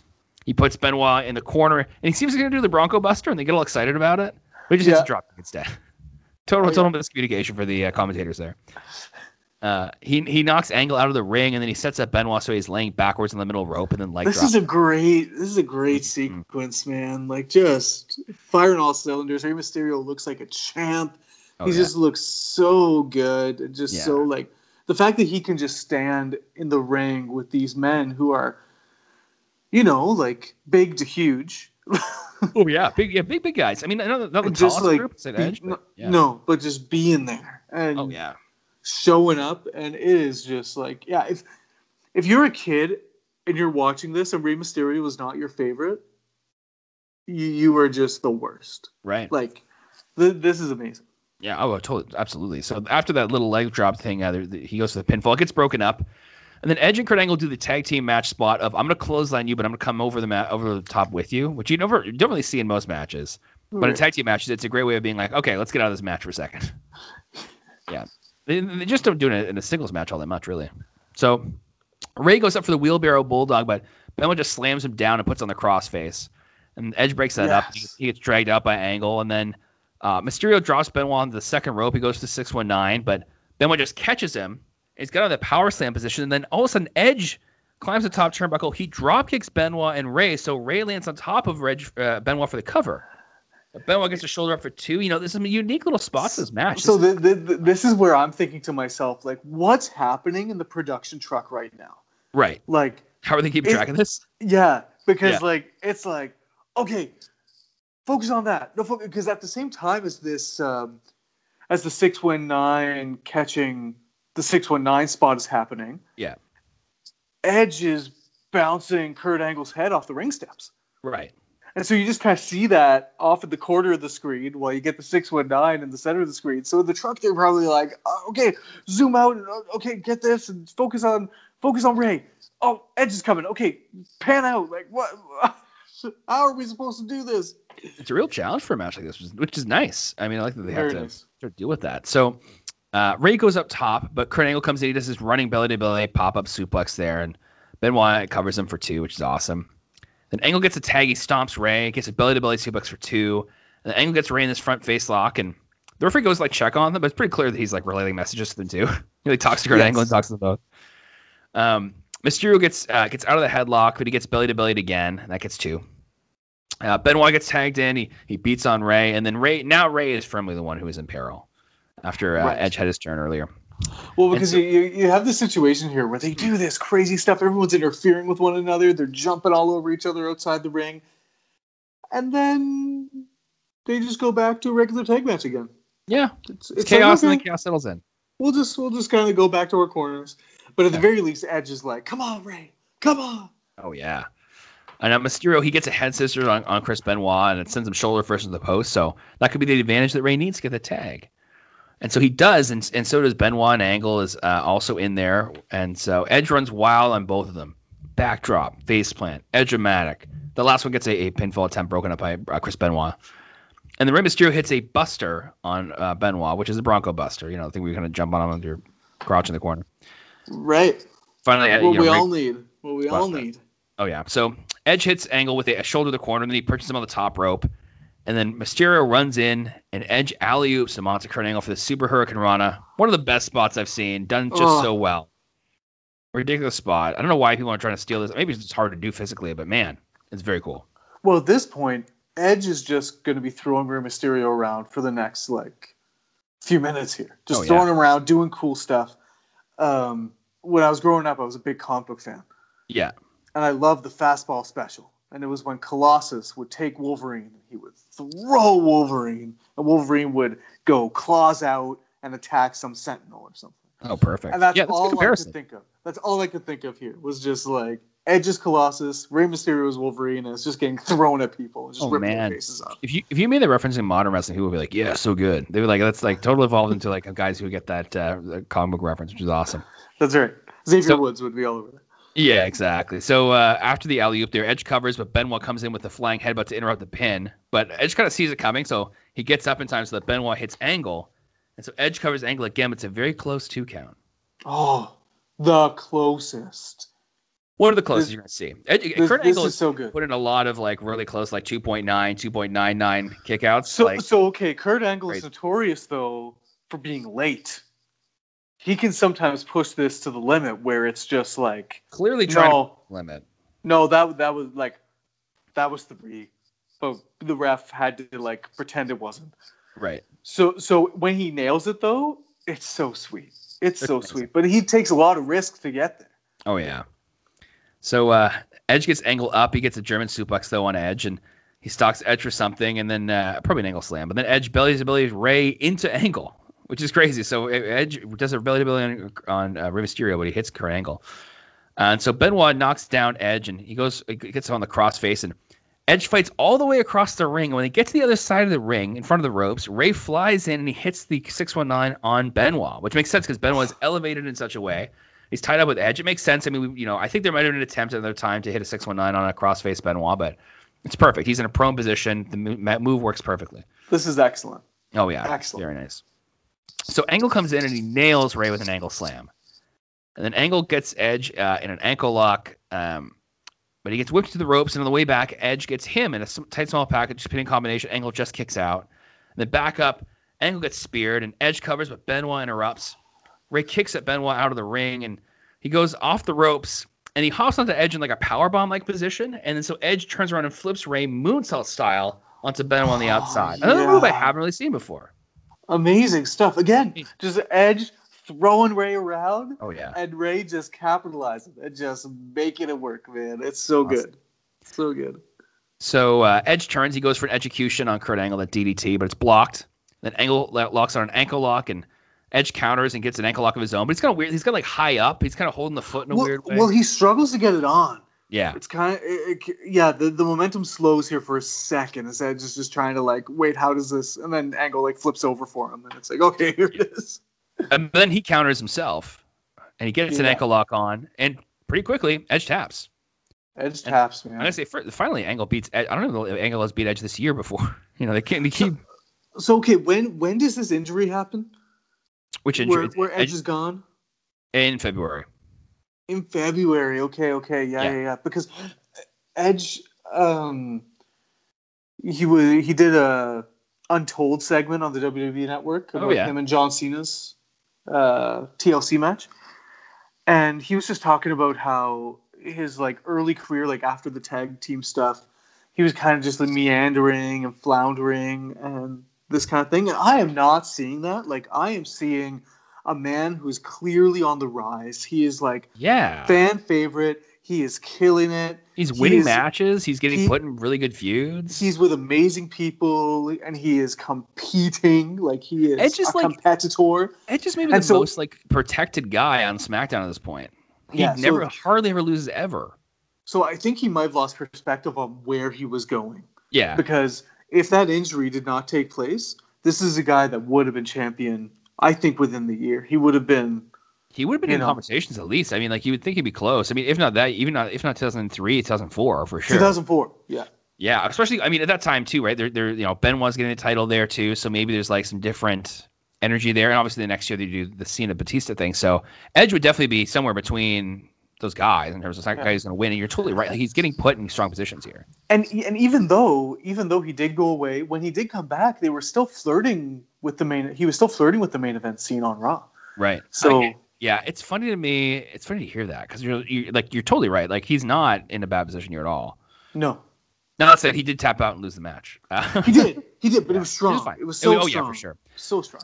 And so Chris Benoit and Kurt Angle are announced as the first ever WWE Tag Team Champions.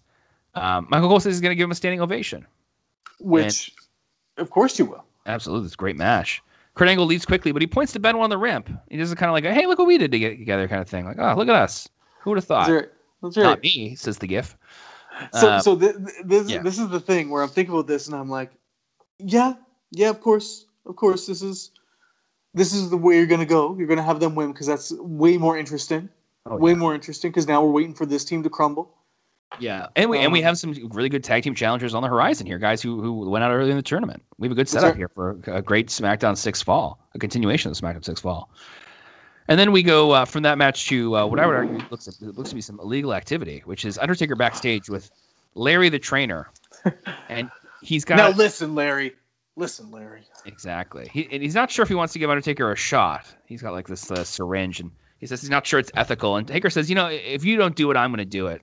He says, come on, man. And Larry relents and injects Undertaker. I don't know if I'm watching a man do with performance-enhancing drugs on SmackDown. I don't know why that's permitted. That's fine. I don't know why they're showing it to us. It doesn't factor in them. I guess he's hurt or something like that, but what a thing to have happened. So the next match is Trish Stratus versus Victoria. Now, before the match starts here, Jerry Lawler says that the last match was shameless shilling for SmackDown. It reminds us this is No Mercy, not SmackDown. Like, he's just like, yeah. I was like, what does that accomplish, man? Like, you're just sniping at the show. Like, so sorry that Michael Cole was trying to get SmackDown some credit as this great show with great wrestling. But Jerry Lawler's like, this is stupid. And you're like, screw you, man.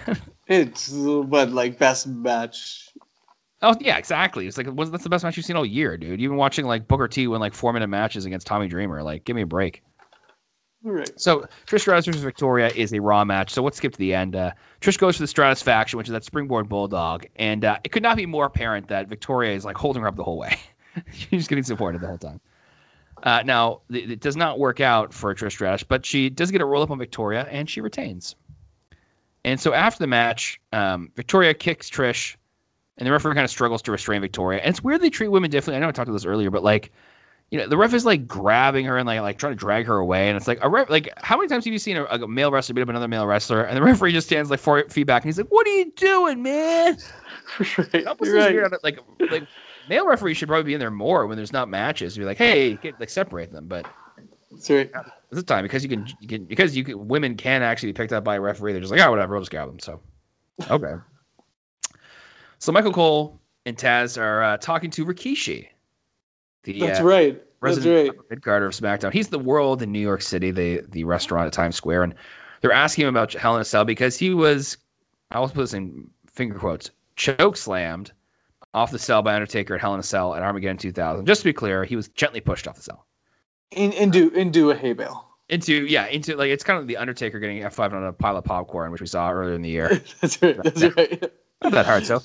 Yeah, I was writing this down. I was like, oh, Rikishi doing a pro on Hell in a Cell. Because this is going to give the match so much more credibility. Like, this is... Rikishi says it's tough, so I'm going to really believe him. He speaks very seriously about how dangerous it was, how lucky he is to have a career. He's not joking around right now. No. He is not pumping his hands in the air. He's using the tone of voice he used when he talked about getting a shot but in a drive-by. That's right. Like, and they almost dying. Life flashing before my eyes. Thinking about whether or not my sons would be in a stable with Roman Reigns, their cousin.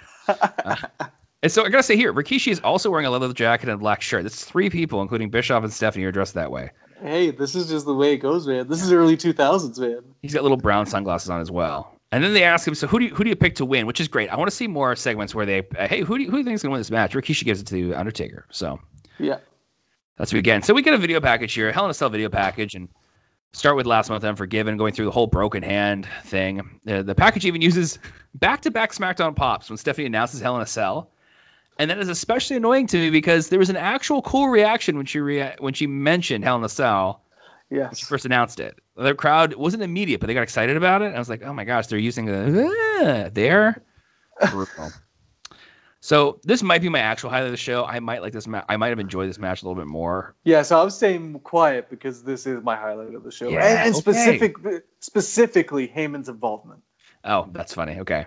So this is the one and only Hell in a Cell match we're going to cover in the Smackdown 6 podcast. So I want to talk about this a little bit. I mean, we don't have enough time to go into it in huge detail here, but this is the 9th Hell in a Cell match that WWE has ever put together.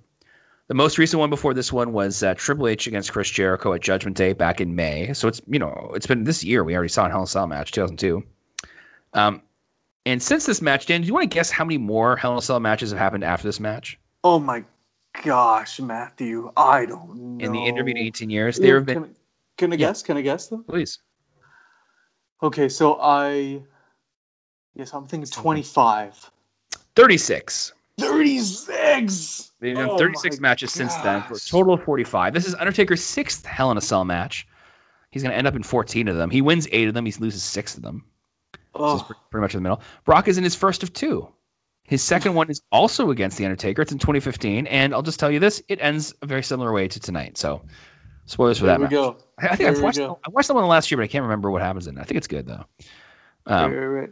Well, this is interesting, right? Because I was thinking about The Undertaker starts this Hell in a Cell thing. Yeah. And so what's that like for a performer who realizes that he's going to have to be in this kind of a match quite a bit? You know? And, like, this match is really taxing. It's always long. Mm-hmm. It always has a lot of hard bumps. It's expected to be more hardcore than anything else. So, you know, after 1998, near The Undertaker, are you kind of done? Are you kind of like... I don't know. It's such a big match, I want this to be my thing. Like, it's so cool, though. Like, I think it's not that common too either, right? Because the last one he wasn't involved in it. And honestly, of course, Triple H trying to make it his own thing he goes up later on against Shawn Michaels in an incredibly long one. He goes up against Kevin Nash in one. So I don't know. It's an interesting thing, but it's funny. So I asked my wife tonight. I was like, so if I tell you there's a match called Hell in a Cell, what do you imagine? Because I was trying to get a sense of, like, do people know what this is? And what she said was, she's like, well, there's 2 guys and they're trapped. And I just like the idea of describing guys in a wrestling match as trapped. Like, it's so Brock Lesnar and Undertaker should maybe, like, put aside their differences to escape or something. That's right.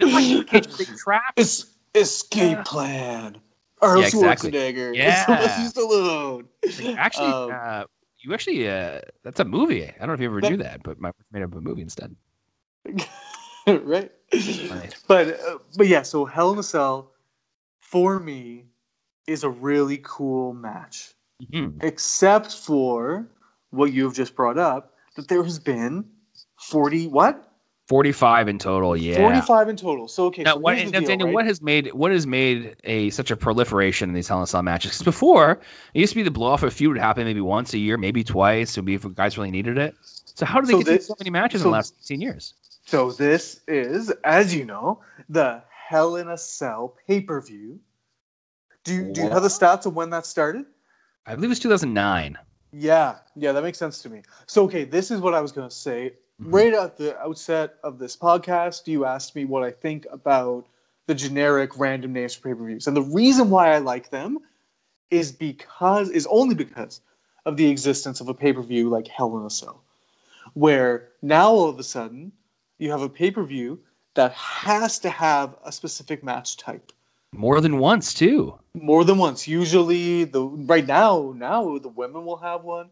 The men will have one, and then another person might have one. There's 2 to 3 on a Hell in a Cell pay-per-view. I'm shaking my head, folks. I'm shaking my head. And it makes no sense, because how are you supposed to convince me as a viewer that all 3 of these feuds are at the same point, at the same time, and all meriting this kind of trappedness, as Emily so aptly described, that we got, like, this is the end of the line. This is the end of the road. This is where it's going to come down. I ignore that now, though. That's how they do it. They just kind of go like, it's not that, like, they kind of get rid of the mystique. That's how they do it. It's time. It's just time for you to have your Hell in a Cell match. So find a partner and go to it. Yeah, do-si-do, man.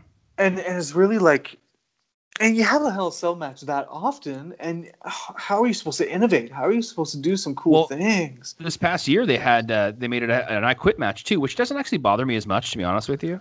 And that was neat, and that was actually a good match. I really like that match. That was it was divisive online, but it was an interesting thing. But like, yeah, I mean, they do the same thing with, before, as we're recording this now in late 2020, the Tables, Ladders, and Chairs is a pay-per-view now. Yeah. It's like, okay, I mean, these cool matches. Crazy. And Money in the Bank, right? So arguably, Money in the Bank is the one that kind of transitioned the event most seamlessly into its own pay-per-view, where I would argue that I prefer Money in the Bank to Survivor Series. So like as the years have gone on, I think that Money in the Bank is a more important pay-per-view than Survivor Series, along with the other big four. Interesting. Well, I mean, Survivor Series is just transitioned into such a its own thing with like brand stuff versus like Money in the Bank sets up new people and there's new matches. Yeah, and you know that I hate the brand stuff. I hate it. So that's why Survivor Series for me is just like, and Money in the Bank has elevated. But apart from that, these whole Hell in a Cell, Tables, Ladders, and Chairs, these kinds of things, I want these matches to show up when they do mean something. Yeah, that's all I want. I want there to be a TLC match at an Unforgiven in 2006 when Edge and John Cena just have had enough of this. Yeah. And they need to finish this. I would be fine with them changing some pay-per-view names from time to time. If you could look and you go, it shouldn't be No Mercy anymore. It should be, I would argue Halloween Havoc. But I think that would work so much better. I mean, you can just do so much with it. And then you get Great Balls of Fire, or whatever that is. Anyway, but we do have to get to this because we don't have a ton of time. We don't have endless time tonight. So we see Brock Lesnar coming down the ramp, and there's this cool shot through the chain link. Brock is with Paul Heyman here, and Brock's entrance is like extra dark tonight. It seems like he specifically is like they just did spotlights to make it more dramatic, which is fine. Michael Cole points out it's the champion's prerogative to come out first or second, and Brock elected to come first. Oh, that's an interesting factoid. We complain about that. I mean, that's a classic Jesse Ventura complaint. Then why is the champion coming out first thing? And in theory, it's because he wants to come out there first. And in this situation, I like the detail because Brock wants to get kind of acquainted with the structure. He wants to get in there, kind of feel what it's like. And Brock has a Band-Aid on his forehead. Probably not a good sign if you're trying not to bleed in this match. He hides the Band-Aid there. And so this is another thing to touch on here. This is a smaller Hell in a Cell. This is the one that is roughly the same proportions as the first time they showed off his match in 1997.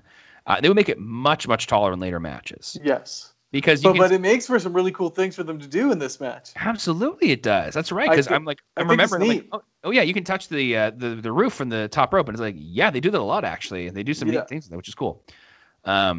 Which you cannot, like a modern Hell in a Cell, if you stand on the top turnbuckle, if you reach up, you can't even come close to reaching that one. You're jumping and it's not going to happen. Which is interesting there. It's also not red. So Undertaker comes out. Undertaker's wearing pleather pants, which is not good. He does have a cast, though, which is good. Michael Cole says it's extremely hard to get out of Hell in a Cell, which has really not been the case up to this point. It's kind of a joke. No, they find a way. Yeah, they almost always do. Except life finds a way, man. Yeah, it's true. Life finds a way. That's not enough Jeff Goldblum shirtless laying on announcing tables in this show.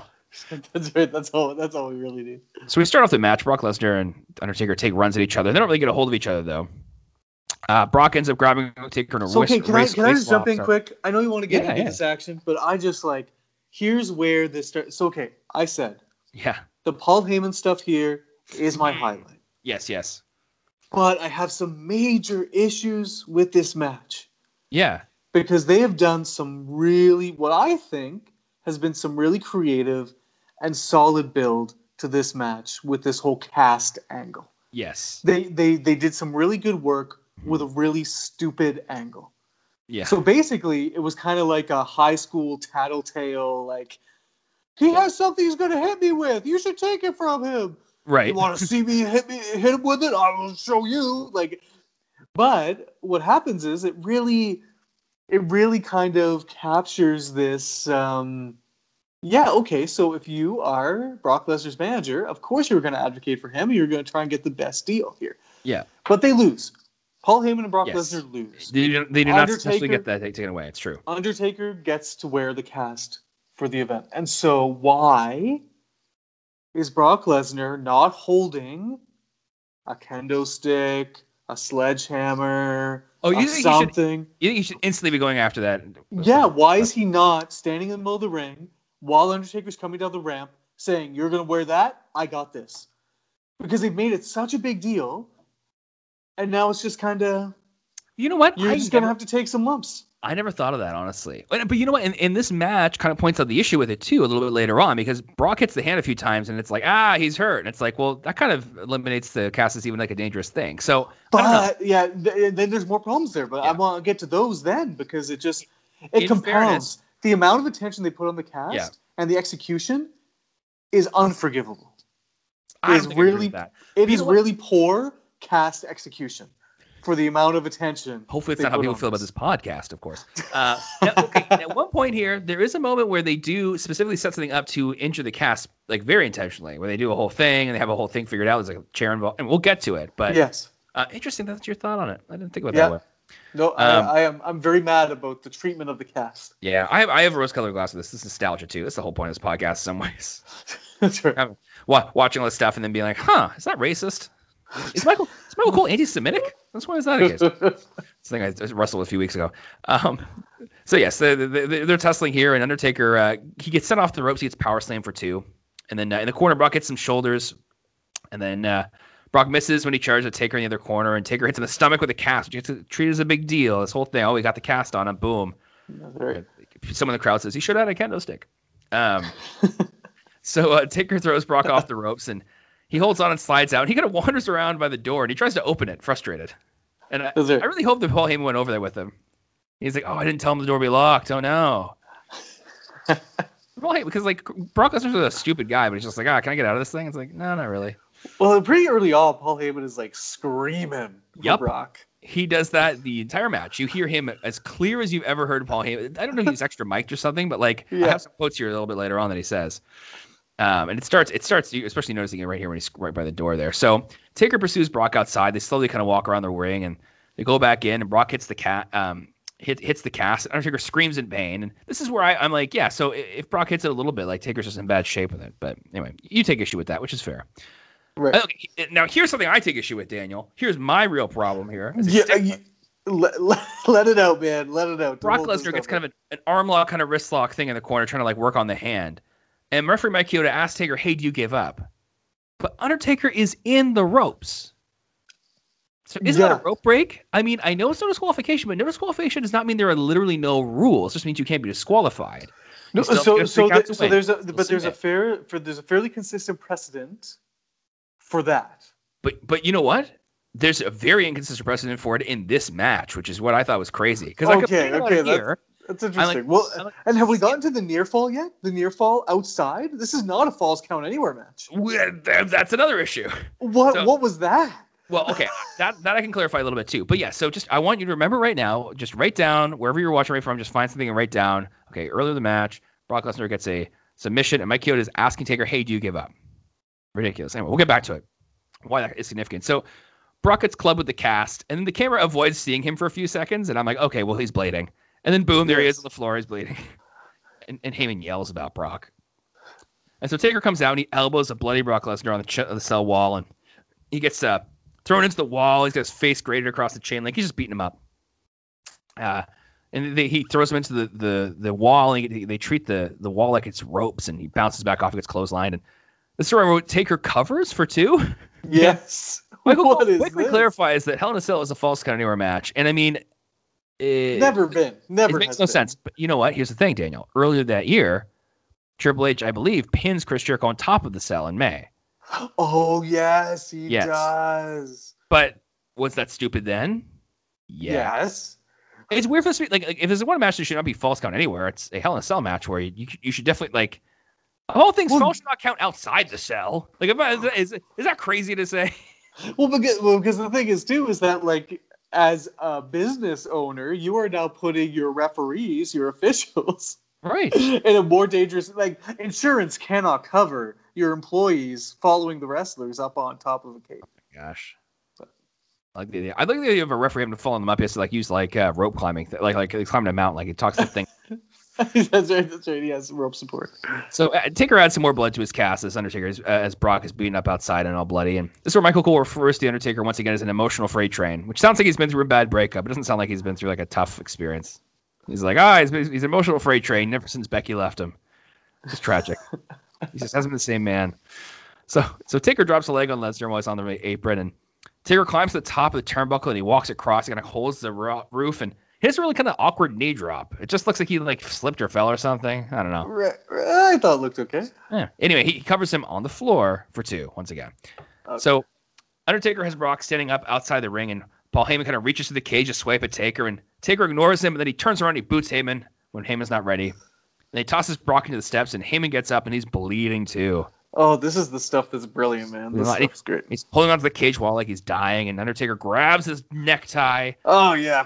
Pushes him into the cage, and he pulls him back, and he pushes him in. He goes boom, boom, boom, boom, boom. Brock rushes to the defense of Paul Heyman, but Undertaker moves, and so he hits Paul Heyman instead. But no, Brock does take this opportunity to get a little bit of an advantage on here. He hits Taker with the kind of face plant into the cage wall, and he knocks his spine first into the turnbuckle, and then Paul Heyman gives Brock Lesnar his belts, not his title belt, but his waist belt, leather belt kind of thing. Paul Heyman's actual pants belt. I suppose I should call it pants belt. Anyway, so Brock takes the time. He wraps around Taker's cast. This is what I was talking about earlier. They're targeting the cast very specifically here. They had a plan. And Paul Heyman is holding on to it, and he yells out to Undertaker, "You're going to die now." It's crazy. You're going to die now.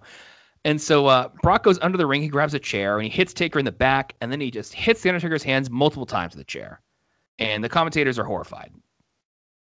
And so Brock goes to take the cast off of Undertaker, but Undertaker gets feisty, and he gets some quick strikes on the floor. The crowd gets all excited about it, and Brock gets another opportunity, though. He almost gets the cast off. He comes close, and Paul Heyman screams, "Don't lose!" And his face is all covered in blood. And so they go back into the ring, and Brock stomps on the hand. He tries again, and he pulls the cast off. He gets a decent reaction. So after all this hubbub, the cast is taken off. And, so this is where I have issues, man. Yeah. This is what the hell is a cast that can be ripped off with your bare hands? What is it doing being a viable weapon earlier on in the match? All of a sudden I realize that's just cloth. Well, it's got some plaster. Barely. It's just flopping around. He used to beat up poor Matt Hardy a couple weeks ago. Yeah, but now I'm like, it wasn't the same thing. It wasn't the same cast. I don't know. It's fair. I think it's fair. I can't argue with too much. I mean, Brock Lesnar takes it off. He rips it up here. He starts working the hand in the corner. Your mileage may vary on this. Brock gets Undertaker in a suplex, and he sets him on the turnbuckle, and Brock climbs up. He grabs the roof of the cell to kind of hang off and kick Undertaker for a while. That's what we talked about a little bit with the using the roof, which is fun. He goes for Superplex, maybe, but Undertaker hits him with a low blow, kind of showing how desperate he is, and just throws him down. And so Taker stands up. He walks across the ropes. He's holding onto the roof, and he drops, I would say, like a half-hearted elbow on Brock. That gets 2. It's sort of channeling his love for Shawn Michaels a little bit. He's like, exactly. That's what he's thinking when he does. He says, "I love Shawn Michaels" when he drops the elbow. Yeah, so at this point, he does not. But that's good. And Undertaker seems very drained at this point. And Taz says it's like the 4th quarter now. If I recall correctly, this is close to the 3rd quarter, I'd say, probably. Right. So Brock drops Taker throat first on the ropes, kind of like stunner style, but Taker comes back, it's a boot. Then Paul Heyman yells, "Brock, we're losing," which maybe not the best thing to motivate your guy with. Brock, we're losing. So Undertaker does a suicide dive out of the ring like it's 2021 and he's in NXT. The crowd doesn't even react to it either, which is crazy to me. He just like spears the chain link, man. Yeah, but he dives out, which is crazy. Taker, he tries to grab the stairs. He can't really do it. He's got like his broken hand, so he's having a hard time. And so the commentators say they can't believe what they're witnessing. Their breath has been taken away because the crowd is not that crazed with this match. Right. And I get it. Like, I just watched the Hell in a Cell match from No Way Out 2000, and the crowd kind of gets accustomed to guys getting out of the cell and climbing up. Okay. So part of me thinks they're waiting to get excited about that. And unfortunately, I mean, for them, it doesn't ever happen. So I think there's like a kind of an energy issue that you see taking place here. That's interesting. Yeah. I didn't think about it, because when I was watching this match, I was realizing, like, I might have seen this match a while ago, but like when I did, I was not paying attention. Right. And this is really solid, and this is some really good use of just inside the cell. Like, they do a really good job with it, which is what I think is one of the better like inside the cell Hell in a Cell matches that I've seen, where it's just like, let's just tell a story that stays contained, and away we go. And I think the blood helps. I think the copious amounts. That's what we're getting into right now, because Brock hits Taker with the stairs, and Undertaker has time to get very bloody very quickly. It's one of the craziest blade jobs I've ever seen. Yes. You know, Taker gets hit with the stairs again. He gets hit real hard, and we actually see blood dripping out of Undertaker onto the floor. We see like droplets, boom, boom, boom, boom, boom, boom, boom. Yeah. It's like, whoa. And Brock celebrates, kind of like doing this heelish celebration here, and the crowd is into it. I think they just needed a little bit more kind of like crowd interaction maybe. If Brock was like taunting people more, they'd be more into it. And just to be clear, at this point, the only person who has not bladed in this match is the referee, because both wrestlers and the manager has. And so Brock hits this big spinebuster, and Taker gets 2, and he covers again for 2 as well. Taker's on his feet, but he's pretty out of it. He's got this real crimson mask on, truly. The best crimson mask I've ever seen. Yeah. Taz suggests the referee might consider stopping this thing. And surely a referee would never stop a Hell in a Cell match, right? Folks, Hell in a Cell in the 2019. Just go back and check. Anyway, the guys, they exchange blows. And one of the cameras at ringside has a drop of Undertaker's blood on it, which is crazy. Then Undertaker twists Brock's hand, and he goes for the old school rope walk, but Brock flips him off the top and onto the ring canvas there. And then once again, we see blood just pouring out of Taker's face. Just crazy. And then Taz says something weird here. He says the Undertaker has never been pinned or submitted. And I imagine he meant inside Hell in a Cell. Yeah, okay. But that's not true. The Undertaker literally was the first person to lose a Hell in a Cell match. He got pinned. Right. So I don't know what Taz is going for there. He's going to say this week, maybe? I don't know. That's very interesting. Undertaker's very much lost. So Brock picks up Taker to go for an F5, but Taker counters it. He gets a choke slam for 2. People are very excited. And Taker's mask, Taker's face at this point looks like someone painted with red paint. 100%. I hope Taker's okay after this. I mean, he obviously has a long career, so he's fine. But he was very, very bloody here. And I'm going to keep talking about it because it's crazy. So Taker charges Brock in the corner, gets a big clothesline, but another attempt leads to Brock kicking Taker in the face.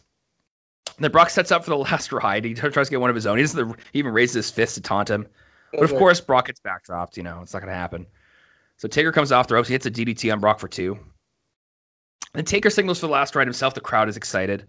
But then Lesnar drives Taker into the corner, and he stops that attempt. And then Brock gets on the second rope to punch Taker. So Taker grabs him, and he hits the last ride, barely missing the roof of the cell of Brock's head. Right. And he covers Brock. He's bleeding all over him, which is totally gross. The whole way, he's just bleeding on him. And then Brock grabs the rope at 2 to stop the pinfall. Yes. So, do you get rope breaks or not, guys? Yeah. Anyway, I was under the impression rope breaks were not in effect, but interesting. Very inconsistent. I'm mad about that. So Undertaker signals for a tombstone, which the crowd gets very excited about. It's kind of crazy. Undertaker has 2 different ways of signaling finishers, and both of them are very over with the crowd. That's right.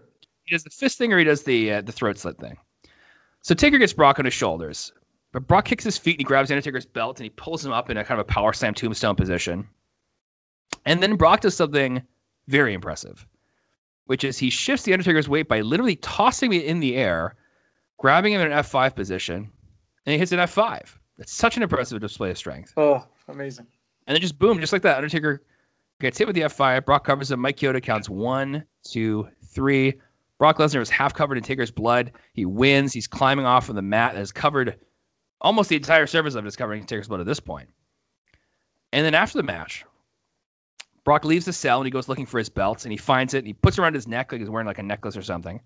Then he climbs the cell and he'll hold his title belt aloft, kind of his victorious thing. He finally gets on top of the cell well after the match is over. Michael Cole asks, can anyone stop the youngest WWE champion in history? As we see the bloody Undertaker staring up at Brock at the top of the cell. The show goes off the air with that question: who can stop Brock Lesnar? Which is a very cool conclusion. Feels suitably epic to the night. Very, very cool. Very kind of a cool thing to do also. I don't know if Brock's trying to like be a little bit of a face by doing that, but it's a very cool thing to do. So Daniel, quick final thoughts on the show. Yeah, so really, really great. Lots of fun stuff.